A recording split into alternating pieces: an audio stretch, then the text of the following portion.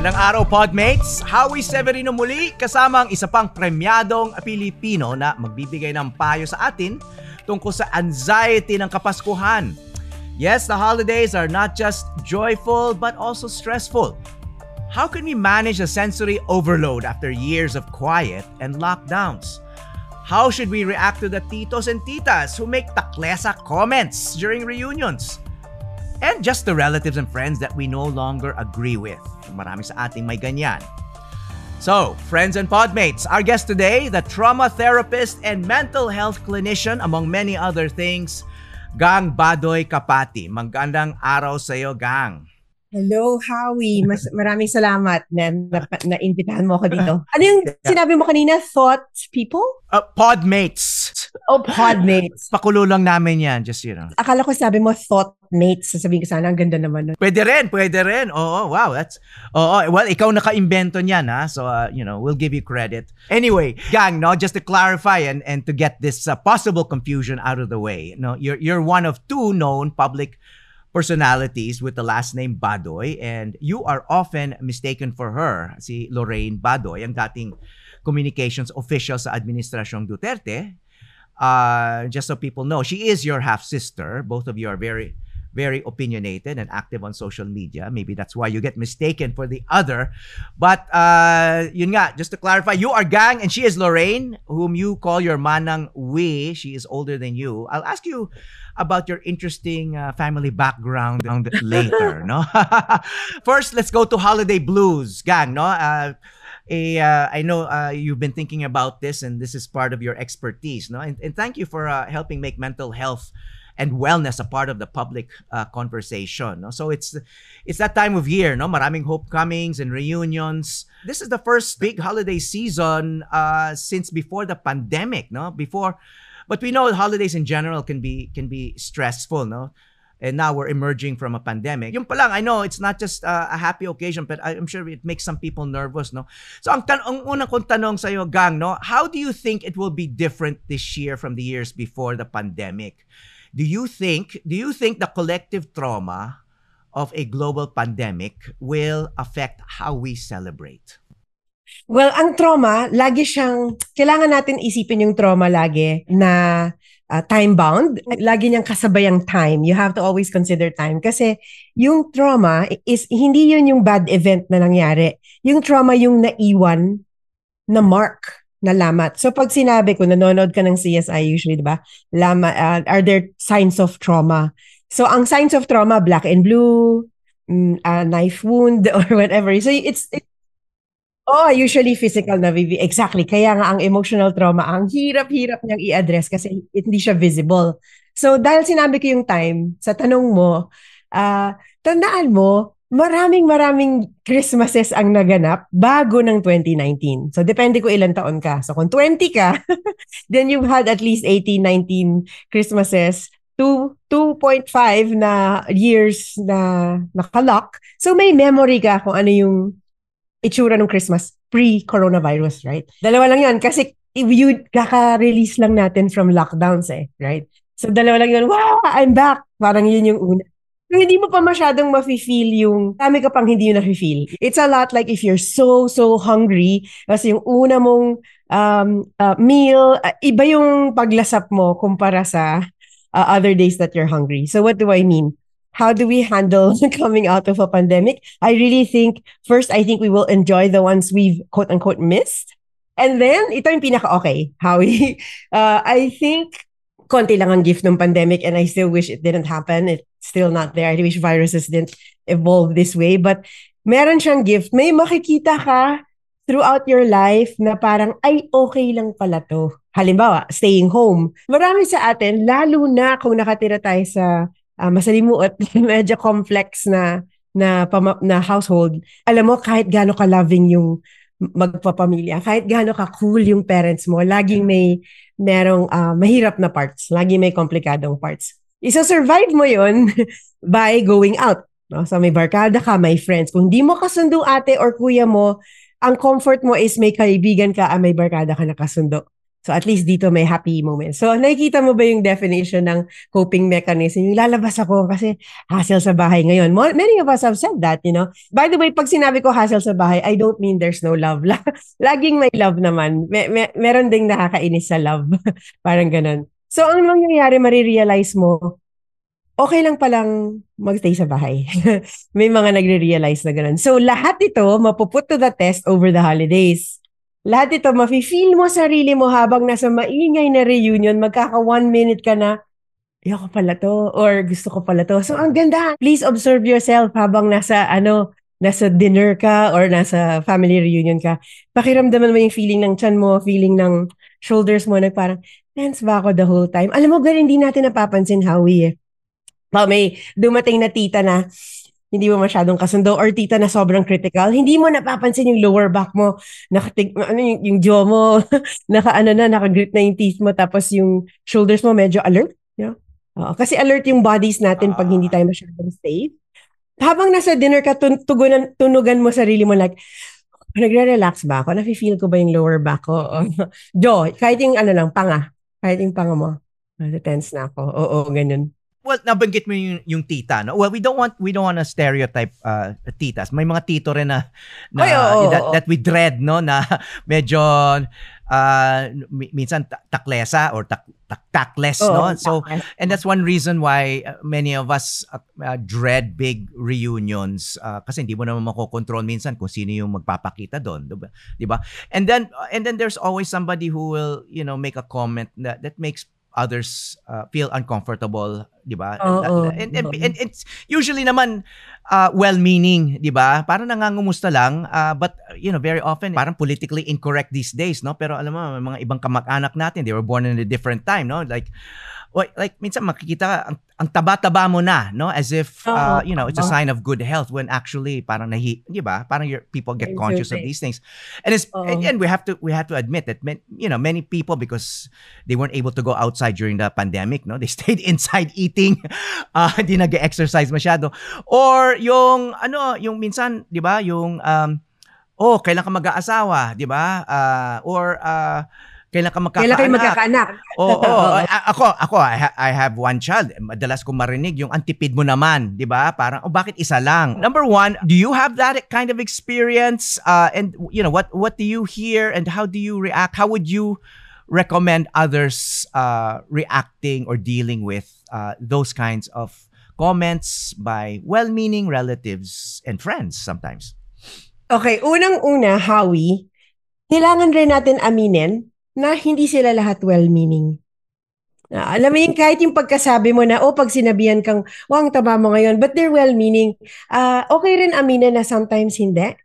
I think some of them are mean. They can be. I don't know, for whatever reason.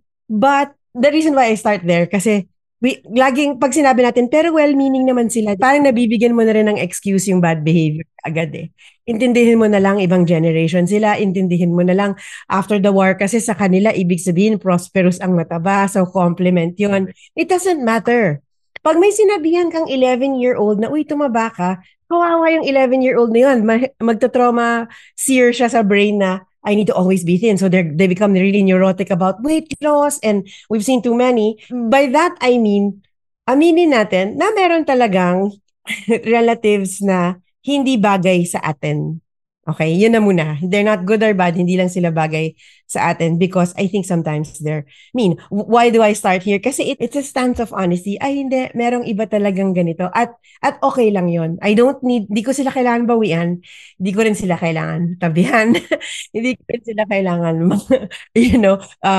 hindi ako magpapa-apekto. But we always get affected. Second, pag sinabihan ka ng, uy, tumaba ka, uy, pumayat ka, kahit anong sabihin na that bothers you, may reason kung bakit nasasaktan tayo agad, lalo na pag family. Because we love them. Kasi we want them to be proud of us. We want them to be happy that we're related. So anything they say, mas malaki yung hurt kumpara sa kung yung manang sa sari-sari store magsabing tumaba ka kumpara sa tita mo. Iba, 'di ba? So it comes from love, the way we're affecting. We accommodate the feeling kasi they matter to us. Okay, now I bring us to the third. Why do they matter to us? Yun yung mahalagang question that might need a whole lifetime to try to answer. And why do Well, they? hold on. Before we go on to that, no? Kasi that's medyo importanting discussion. But back to number one na aminin natin na minsan hindi well-meaning, no? Okay, I get what you're saying. Let's be honest na hindi naman lahat magandang intention. May mga tao talaga na nangiinsulto, etc. Ito naman, I don't know if it's a devil's advocate question, but if we don't proceed from a kind of a good faith assumption, kasi yun ang assumption good faith na okay, well-meaning, di ba? Kasi Won't it become a fight? It might become a fight. Maybe it won't personally, I don't get into fights, no, but it might ruin my mood. 'Di ba? Na rather than gloss over it. Kasi that's one way of kind of reassuring yourself na if you tell yourself na wala naman masamang intention, well-meaning naman yan, mahal pa rin naman ako niya, hindi niya alam kung anong sinasabi niya, or he's just old school. I mean, if you rationalize it that way, mas magiging forgiving ka sa tao, and it's more possible to move on rather than telling yourself na okay, this person is really hindi maganda yung intention niya, may balak siya talagang mang-insulto. Di ba? Won't that make you like stew most of the night? Thank you for bringing that up. Super. Kasi, yes, it can to make you stew the rest of the night. But it's not like you're surprised. You knew coming in that there are relatives such as these. Ba't nagugulat ka pa rin? But every year ba, ini-expect mo na magiging mas okay sila? Parang, wow, optimistic mo naman. Parang hindi yan. So, what I want, if I say, ganyan siya talaga, medyo mean-spirited talaga si Tito or si Tita X. You can do, ganun talaga siya. It doesn't have to have a reaction of fight or ruining my night.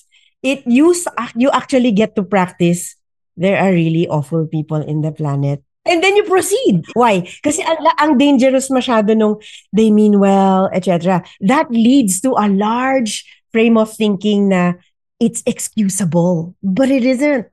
These things are not excusable in the end. They're so hurtful. When you're 7 years old or when you're in your preteen, a comment on your weight is the world. It means the world to you. And even the comment lang na, mas maputi yung kapatid mo. Oh, nun.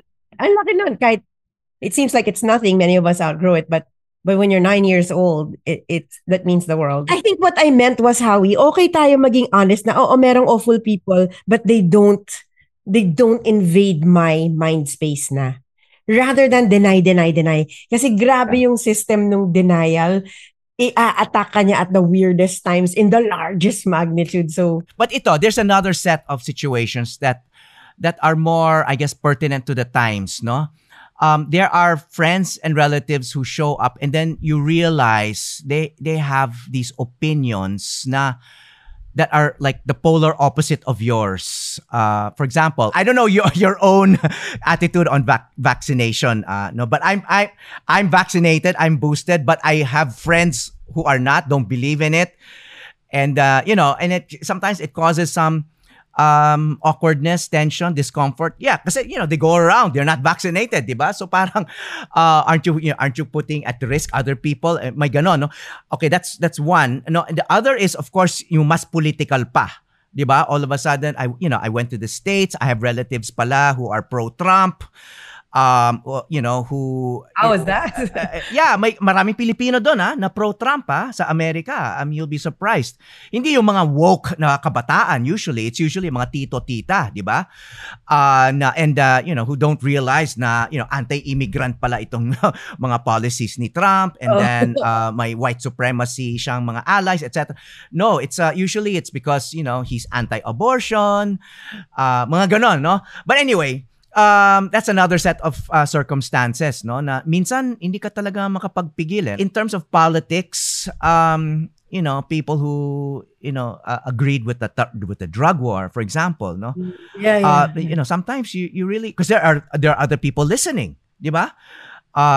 Sometimes you just have to put in your 2 centavos worth of opinion, di ba? On that, no? So naman, how do you deal with that? I mean, you can't say na are they just mean? You can't say that they're mean-spirited just because they have a different political view, di ba? Or do you just ignore it and shift the conversation to the weather and vacation plans or the food, di ba? Or let's talk about lechon instead of who you're going to vote for, etc.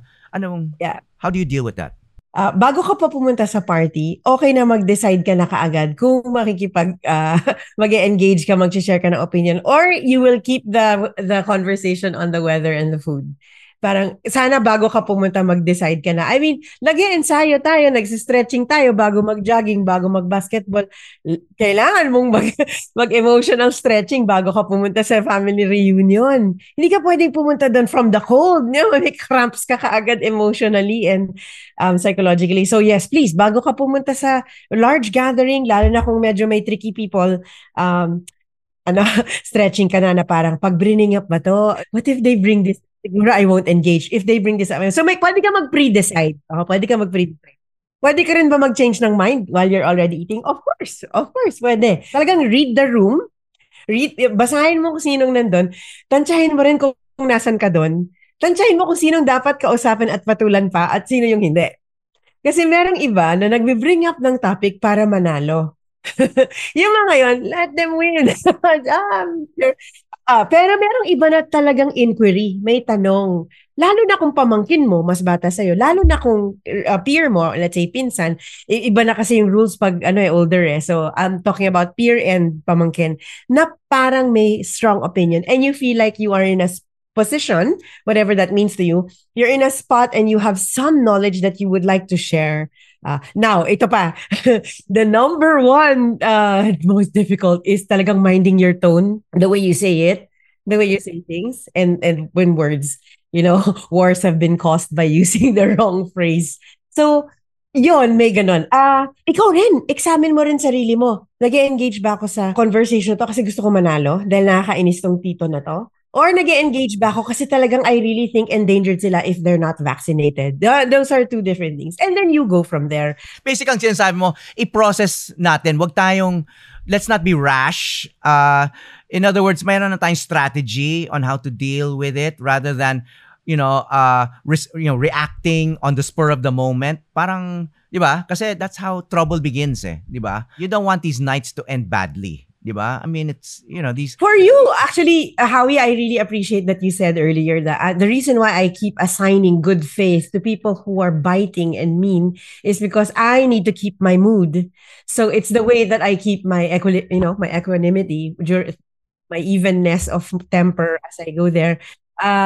So para sa'yo yun. Okay. So okay lang. Pero para sa'yo rin yung sinabi ko na okay lang aminin na hindi sila okay Ang hindi okay is all night, igigera mo sila just because you admitted that. What I want us to learn is to say, hindi siya masyadong okay at hindi ko problema yon. Hindi siya masyadong okay, hindi na lang ako tatabi doon. Hindi siya masyadong okay, siguro mag-hi, hello lang ako, mano, and then I'll leave. So there is an honesty, there's a calmness, and when you decide that someone is awful, it doesn't always have to be a fight. You can actually stay away. But it's really good training to have a calm body while admitting there is a monster in the room. Yeah. It's really, really helpful rather than monster fight or monster not go or no, I'm sure it's a well-meaning monster. So, conscious ka lang but that doesn't mean na kailangan mo i-verbalize kung ano yung iniisip mo. Yeah, diba? Correct. Exactly. Pinag-uusapan ko lang yung thought, wala pa yung decision how to act towards them. Yeah. Pinag-uusapan ka lang yung aminin mo naman, di ba? Okay lang. Okay. Now, our culture is so family oriented, no? However, in the last couple of years, marami sa atin ang nakakulong lang sa bahay. Nasanay na tayo doon. I mean, you mentioned that earlier, no? And many of us were fine with it, no? And now, kung nakaka-cause ng anxiety yung pupunta ka sa isang na you're expected to be at a family gathering or reunion, and there are people there that you may not agree with or might say something that could be hurtful, etc. Would it be okay not to go for your own peace of mind? Is that an option? How can we set healthy boundaries, with our relatives and family? 100% yes, pwedeng mag-absent. I will always say that, pwedeng mag-absent. Ang gusto ko lang tanong mo sa sarili mo, ay, how will you feel the next day after mo mag-absent? Do you feel FOMO? Like, do you feel rotten when you see the pictures of your family and you're not there? Is that the priority? Or can you live with it and say, sayang wala ako doon sa family picture. Okay lang. May ganung effects di ba? I mean, these are real things. Hindi to mababaw. These are not shallow things actually. So, pwede mag-absent. Pwede mag-absent talaga. Kasi, ang laki ng pressure masyado kung pumunta ka into a lion's den knowingly. And then, mas for me, I would rather go and then be prepared for it or go with no, what's the word? With no unnecessary hope that it'll be okay. Kasi times two yung heartbreak mo after. Kapag, baka it will be a happy Christmas. So far, no, we've been talking about, family dealing with, relatives kind of in an abstract or generic sense, no? But I want to ask you about your own family since you have an interesting family background, no? And quite unusual, no? Just for our listeners who aren't familiar. Your father, si Justice Anacleto Badoy, was a widower with 5 children. Correct me if any of this is wrong. No. Yeah, and then so he was a widower, no, and then he married your mom, who was a widow then, who had 8 children. Okay, and then so na-combine yung dalawang puwersa na yan, no? Then the two of them, mine na yun. yeah, then the two of them had you and your older brother Nuch, no? So I can imagine, no? Or maybe I can't imagine. It's hard to imagine. But did you all get together for Christmas while you were growing up? And what was that like? Me? No. No. How do I say this? When we were born, Nuch and I, my brother and I, you have to look at the average age. Yung mga panganay, mga 18, 19 sila noon or 17. When you were born na? Oh, laki ng I was agwat, born. in other words. So teenagers, may teenagers na marami sa gitna. And then may blank years of children kasi yun yung years na widowed sila and then kami. Nakagisnan ko, Howie, wala na sila. It was just me and my mom's children. Whoever my mom gave birth to, that's who I grew up with. So the 8, Sacros, that's their last name, and Nuch and I. So we're 10. The 5 by my dad's first wife, kasama dun si Yusik Lorraine, they grew up in another home. So when I would ask, when we would see each other, if you ask from me lang, ang alam ko lang, we only see each other New Year's Day lunch. Okay, January 1 lunch. That's when all 15 offsprings are together. So yun ang family tradition yun, New Year's. But you did get together, no? So you were the youngest of this big brood, no? So what was that like? Now that I'm older, as I'm turning 52, and now that I'm older, I look back and I realize, wow, that was tedious. Minsan nga naawa ako sa younger self ko konti. Kasi parang, wow, pinanganak ako, ang dami kong tinikling ang joke namin ng kapatid ko lagi, nagtitinikling kami at nagsisingkil para lang umabot sa gerber namin. Para lang umabot sa baby food namin. When an infant is born, in any mammal situation, be it a cat, dog, or human, there is care around that baby and, dependent yung baby and then there's food, etc. When I was born, my mom was bedridden for the next 7 months kasi I was a tedious birth. So, ang nag-alaga sa akin in rotation, mga kapatid ko, I heard, no matter how loving my mom is, you have 10, you have 1, you have Alon, right? Mm-hmm. Even that is... Sometimes it feels like 4 or 5 though. Exactly. Imagine kami. So, anong nangyari? Growing up as a youngest child of a complex family setup really set me up to be chronically traumatized. Not in what you're imagining, not in the acute way, but chronically traumatized, meaning I'm always careful. I always, kami yung mabantay what we say. Hindi rin kami masyadong mahingi. Hindi kami mahingi kasi there are other people. So we wait for our turn a lot, which makes us very resourceful. Sometimes I ask through my dad. I have to figure out how to get what I want. So maraming, ang tawag dito, internal, innate, inborn lessons when you grow up the youngest of a large family or anyone in a large family. Okay, speaking of these lessons, no, kasi you've had some public disagreements, no, over politics and other issues with your ate, no, your older half sister Lorraine, no. But I understand that you were close at one time. I know her public comments on social media have been a source of stress for you. How have you handled that? And have you been applying some of your advice to others on your own personal situation? No, I know this is, in a way, this is private, but you've been both of you tweet, Yeah, yeah. and so you're kind of public about all this, and many people know about it. People are curious also because I'm sure you're not unique in having disagreements with a sibling, no. So how have you handled that? Actually, a large part of my diving into neuroscience, brain behavior, and mental health is because my mom has Alzheimer's. And I was also feeling something I didn't imagine I'd ever have, which was a bout with depression. I really struggled with it as my mom was losing her memory. And then in the process, na-realize ko, whoa, I also need everything I'm learning to handle just the dailies that land on my lap. Apparently. I think, Howie, as we get older, you get less and less energy and endurance to handle bullshit. So I started crawling closer and closer to a place na parang I try to be as honest as possible. Then I realized, wow, growing up pala, living in lies made me feel protected. Like, no, they're nice. That's what I mean. I think that's why I answered your question early on when you always say she's well-meaning, the relative is well-meaning, they don't mean to hurt you. I think that's a lie I've been telling myself for many situations na, no, it's okay, it's okay. I'm always torn between really fucking ignoring and and like dismissing and oh my god ano to and really make it ruin my day, and also there's another area which is heartbroken, like wow, she used to be so cool. So yes, I have like 1,000 feelings around this. Recently it leans more towards annoyance, parang yun na lang yung dominant feeling ngayon.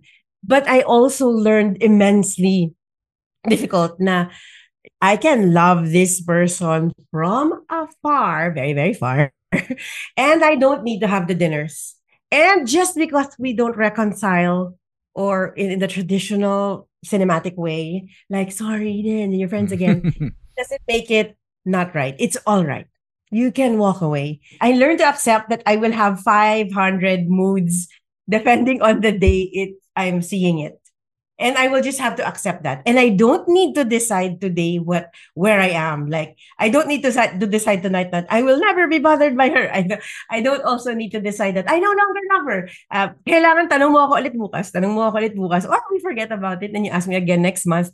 Because that's human condition. Ba't ko sinasabi to? Ba't ko sinashare to? Kasi baka meron ka rin ganito in your life, yung mga nakikinig. Baka meron ka rin kang mag-anak na talagang parang hindi talaga okay. Parang medyo, what's the word? Ang gaspang on you.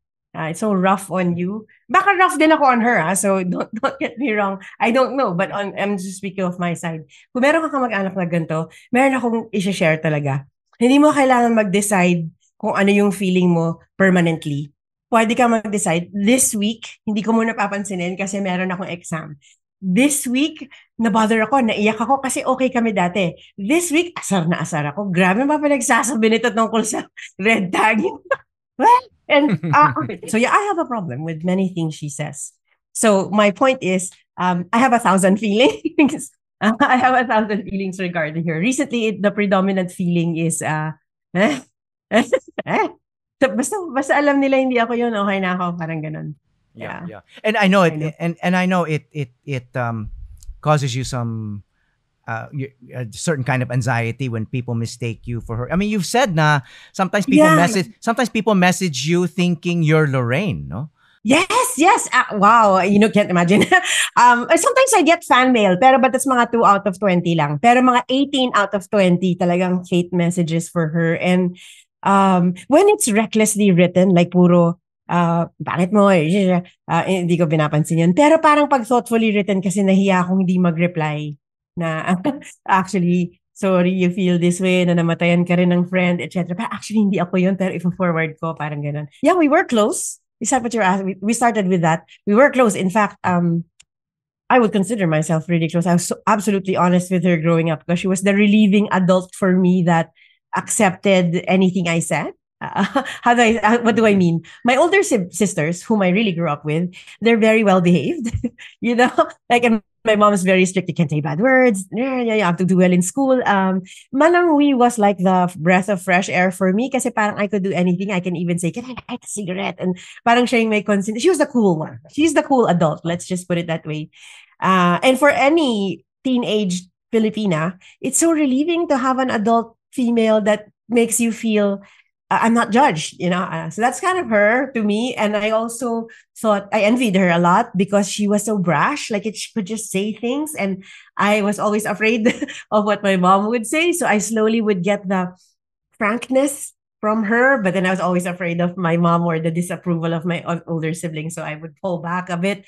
But I did pick up the um, I love it when she was irreverent, joking. Siya yung nakaka-joke ng bastos and she gets away with it. I really enjoyed those stretch of years. I'm very grateful. If I think about it now, I'm super grateful I had 3 decades and some as a good friend to Lorraine. I cherish those. That's gone. I've mourned that. Pagluksaan ko na. Oh, but I'm super grateful I had that. But ngayon, wala nang space eh. There's no space for her in my world, and I don't think I have space in her world either. And this is what I mean by truth. And you say, sometimes they're not, di lang kami bagay. Sayang, no? Sayang, no? Kasi feeling ko okay kami kung magiging magkakampi kami. Pero hindi. So, Yeah. Well, and one reason why I'm asking about this particular relationship is hindi naman kayo ganon ka-unique. Of course, there are very unique aspects of your relationship. But in terms of politics dividing families, siblings not talking to each other anymore, or children not talking to their parents because of politics. Yeah.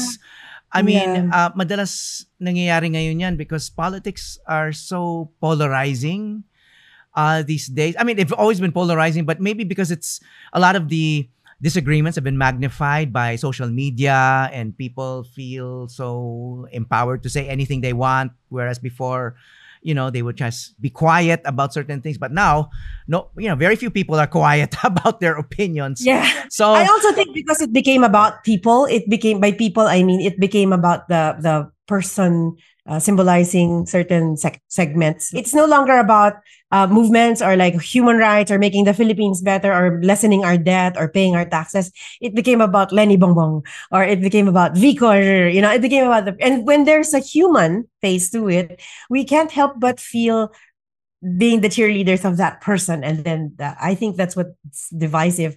Pero I think on all political spectrum sides, nobody will say naman that we don't want the Philippines to succeed. Parang I think everybody will agree.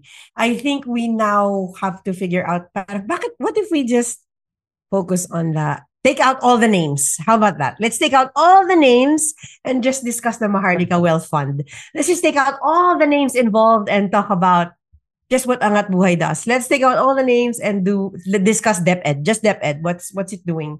Tanggalin mo lahat ng lahat ng pangalan involved. Baka we can find a better conversation. But no, names are in, and then emotions are in attached to the names we support. Colors are in, and we have like raging feelings about these colors too. So yeah, I think it becomes that. I want to ask you about your varied career. No, you've worn many hats nga. As I mentioned earlier, no, I mean, one of the things you've done is you've helped make volunteerism cool, no, through Rock Ed and how it's responded to disasters, and now it's gotten into mental health. Is Project Steady a Rock Ed project, no? So you're making mental health now a part of public conversations. But you went to UP. You played on the varsity volleyball team. Okay, so you're sports-minded person. Then you went to the US for a decade, and I read that you became a barista, a journalist, among other things. You came home, became a radio show host. In fact, I guested on your show years ago, and then naging aktivista ka rin, no? You've had various causes, and now you call yourself a trauma therapist. That's your profession, and you've gotten training for this, no? So ano yung main influence dito sa mga choices na to? How did you end up doing what you're doing now? Why mental health?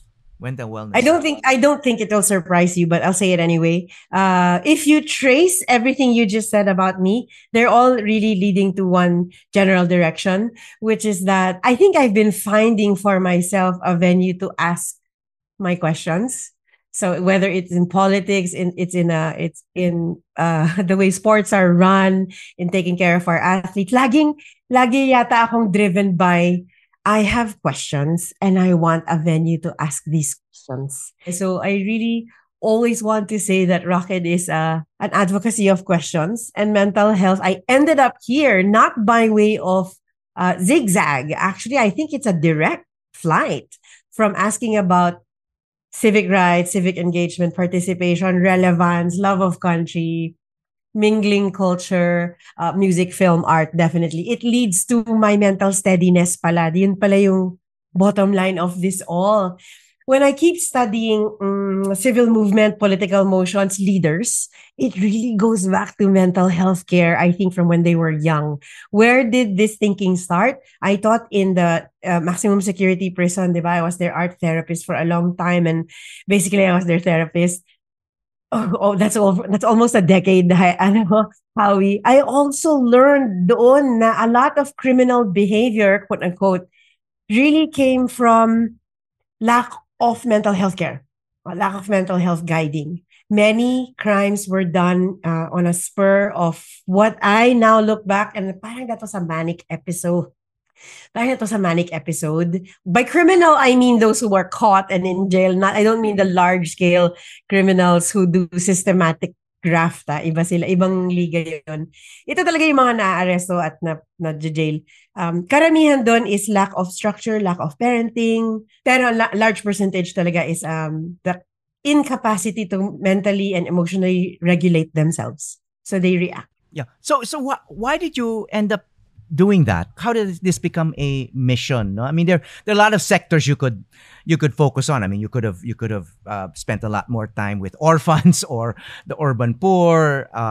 But you've made this a particular mission, no? And in particular, you've been facilitating or teaching creative writing as a wellness strategy, as a way of helping them through this kind of art, no? So, why? Marami ring nagtanong sa akin recently, ba't parang lahat ng pasyente mo mayaman? It's my heartbreak, because they're the ones who can afford. That's first. But second, I do charge full rates so that each patient sponsors a public school teacher who can't afford to pay. I have a socialized framework in our clinic, in our learning lab. Nare-realize ko rin slowly, many large things are decisions made by very few people in our lives. Whether it's the tycoon, it's the Senate, I don't know. I realize now that the lower, ano tawag doon, yung sa Tatsulok, talagang ang liit, konting-konti lang yung nagde-decide for so many. How we're employed, what kind of businesses come in. There are few signatures that happened, and then the whole call center industry came in. That's a great example of how a small group of people influenced the whole. And then what happened nung nagka-BPO na tayo? Meron ng Family Mart, 7-Eleven, nagka 24-hour businesses because of that. So what I mean is, na-realize ko na sa lahat ng ginawa ko as a human rights activist, as a etc., it's in the hands of few. It's in the hands of very few people. Our fate sometimes is in the hands of very few people. And so I want to have more and more and more and more and more and more people who are mentally regulating, who can make decisions not so much based on reflex from trauma. Hindi yung dahil nabully ako, magbubully back ako. Na-realize ko parang ito yata yung bottom line. Kahit lahat ng dictators, ng military rules, etc. If you look back in their life history, there really is something that may have gone unaddressed, a trauma that may have gone unaddressed. Well, I just want to share, no, because I did a documentary where I had to go inside New Bilibid and interview inmates there, and I realized a vast majority of them did not finish even high school, and many did not finish elementary school.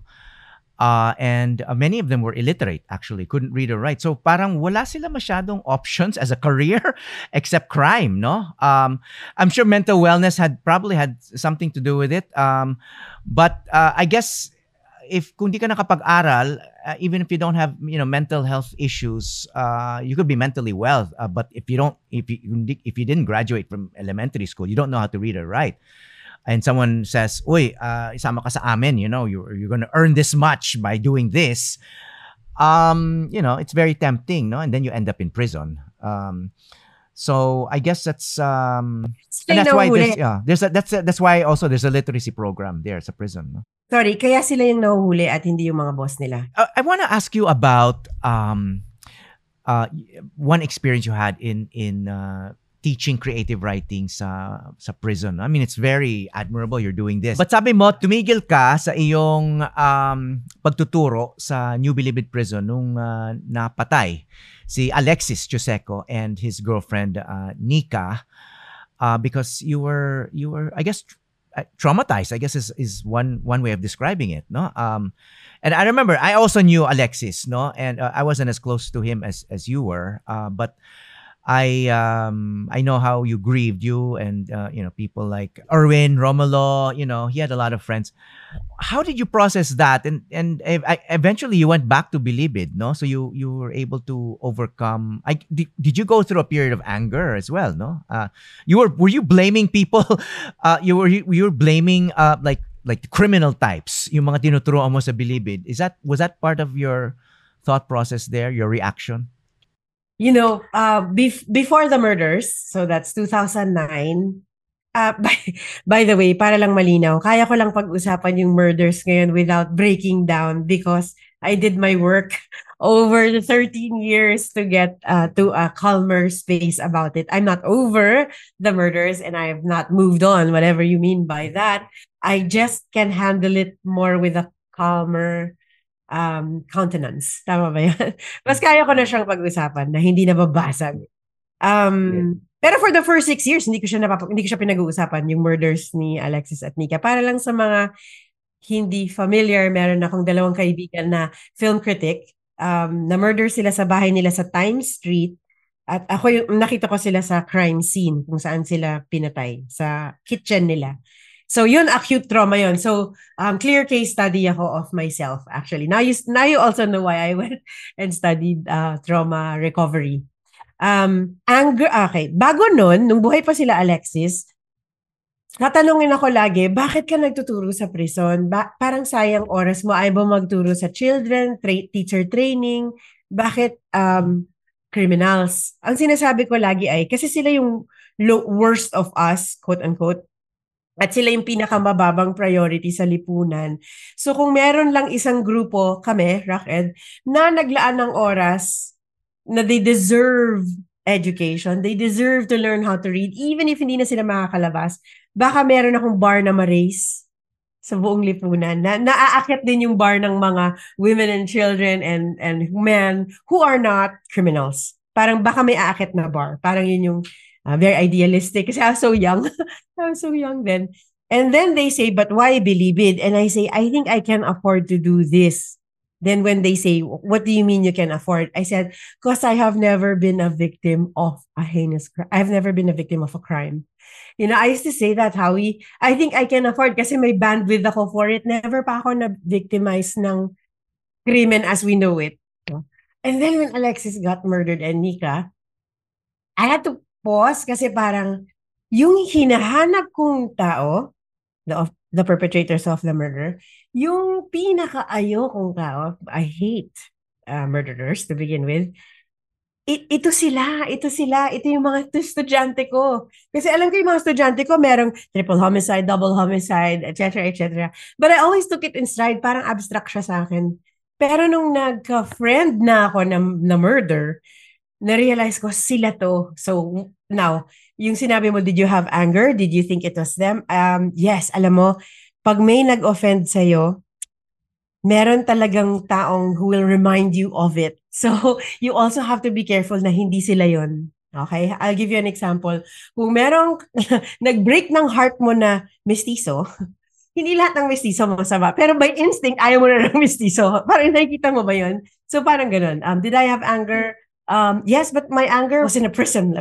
Parang it was everywhere, Howie. I was angry at Noy Noy, who was a senator at the time, because she lives 6 houses from you. It's in Times Street. I was angry at whoever the mayor is of QC at that time. I was angry. Was it Herbert Bautista? I forget. I was angry at the justice system. I was angry at everyone. I wasn't sure who was. I was angry at walang na-arrest.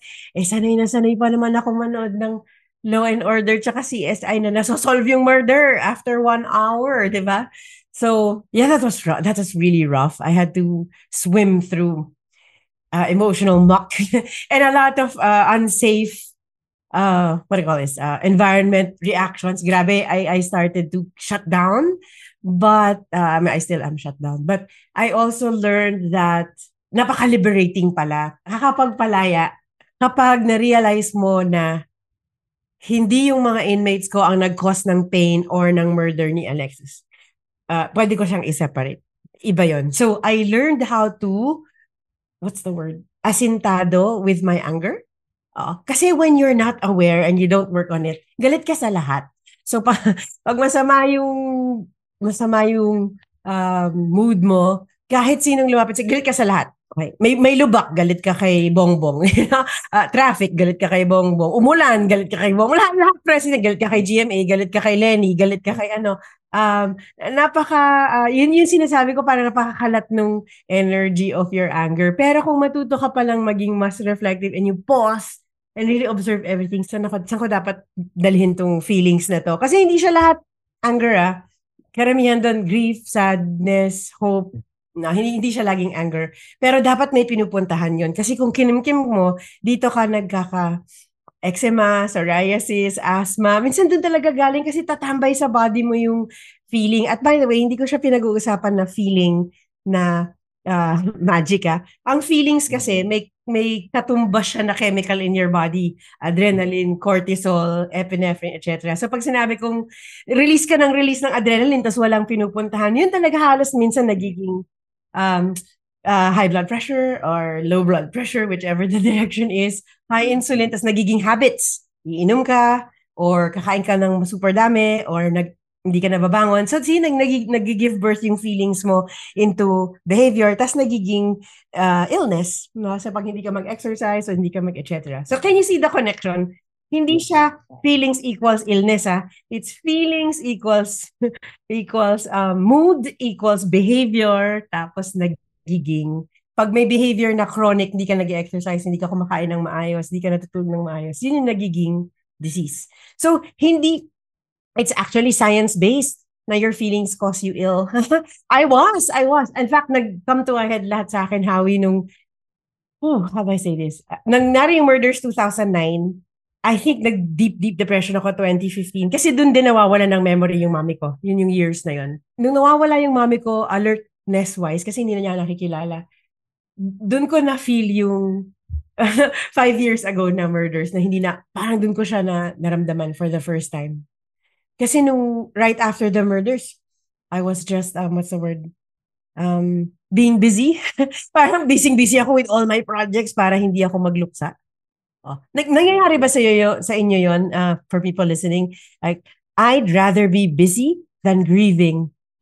Mas gusto ko ng busy ako kaysa nagluluksa. Ayoko maramdaman yung feeling, so busy ka. Yeah. Does it make sense? Well, yeah. Well, it's a common strategy. Sometimes you don't have any option, di ba? Rather than just feeling sad at home. Lalo na if you lose a loved one, di ba? Minsan ganun some people go back to work right away and then their friends and then it hits them. Their friends will say, "Oh, that's his way of dealing with it. That's his way of coping," di ba? Oo, wala namang isang rule. Oo, pero ang sasabihin ko lang, kakatch up lagi. Laging magka-catch up. So, maglaan ka na rin ng oras kung kaya for it to accommodate it. Kasi nakakatakot pag ginulat ka ng grief. That's part 1 of our conversation with Gang Badoy, trauma recovery therapist and mental health clinician. Catch part 2 as we talk about dangerous ways to cope with stress, the concept of post-traumatic growth, and the value